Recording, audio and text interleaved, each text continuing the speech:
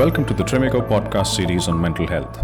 In these podcasts, we will share more information on mental health issues, their causes, and simple reflective steps you can take to improve your mental health and well-being. In this episode, we will explore more about unconscious biases. Simply put, a bias is a judgment.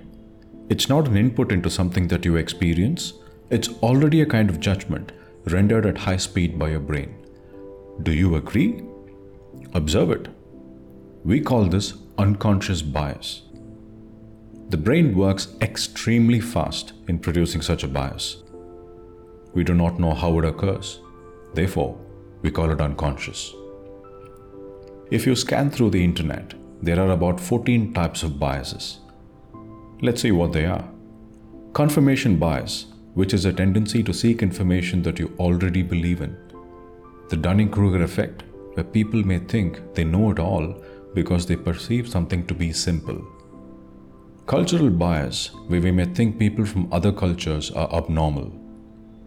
In-group bias, where we might tend to believe someone who's from a social background as ours. Decline bias, which means we might think events of the past might influence the future. Optimism or pessimism bias, where people might estimate a positive outcome if they are feeling good and a negative outcome in case their mood is bad. Self-serving bias, where we tend to accept all good things happen due to our hard work and bad things happen due to things we cannot control. Information bias, where we might think accumulating more information might help us solve a problem. Selection bias, where we tend to observe more of a particular object that we like. Availability bias, where we use information that we can quickly recall to solve a problem and ignore alternative solutions or opinions. Fundamental attribution bias, where we might tend to brand people as having certain attributes due to their actions. For instance, if someone comes late, we might think that that person is usually lazy or lacking motivation. Hindsight bias happens when we think that things were actually predictable after they have taken place, leading to overconfidence. Anchoring bias occurs when we tend to fix our attention on the first piece of information we receive when solving issues and ignore to look at the holistic picture. Observer bias occurs when our evaluation of someone else is influenced by our own judgment and biases. Woof! So many biases. We human beings do a great job of analyzing things, biases included, don't we? If you look closely, each one of us would have been biased at some point in our lives, even without us noticing it. From the perspective of the brain, a bias is what you desire.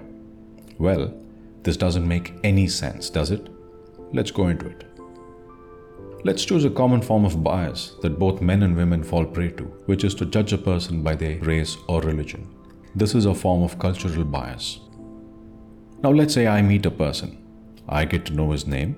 Immediately, my brain helps me categorize that person as belonging to a particular race or religion. That's the brain's job, but it doesn't stop there. My entire social conditioning that I have been through since my childhood comes into play. If I have been conditioned to look at that person of a particular race or religion as inferior to mine, the way my brain would store such a memory is that I like to think that persons from that race or religion are inferior. So, if the person that I've just met qualifies to be that inferior person, the brain just tells me that I'm meeting a person who is inferior. As a result, I would be biased towards that person.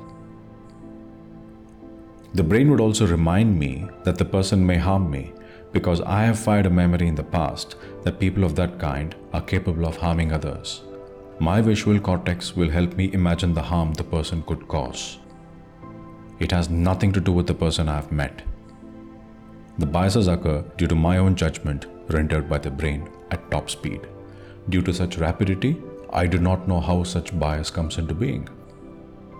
I do not even realize that I am biased, and my interactions with that person would be through that biased lens.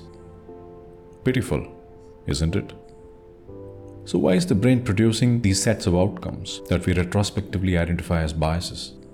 If you look closely, the brain is doing so thinking that's the way we like to be. That's the way we have programmed ourselves. That leads us to yet another interesting question. How do we reprogram ourselves out of bias? It's simple. Our programming is a result of our self-talk. Our reprogramming will also be through the same self-talk, but a conscious one. Just taking some time out to analyze the pattern and say, I would like to think differently about such people, will go a long way in eliminating bias. Do reflect on this as you continue your walk. In our next episode, we will talk more about the very relevant topic about collaboration. Thank you for tuning in.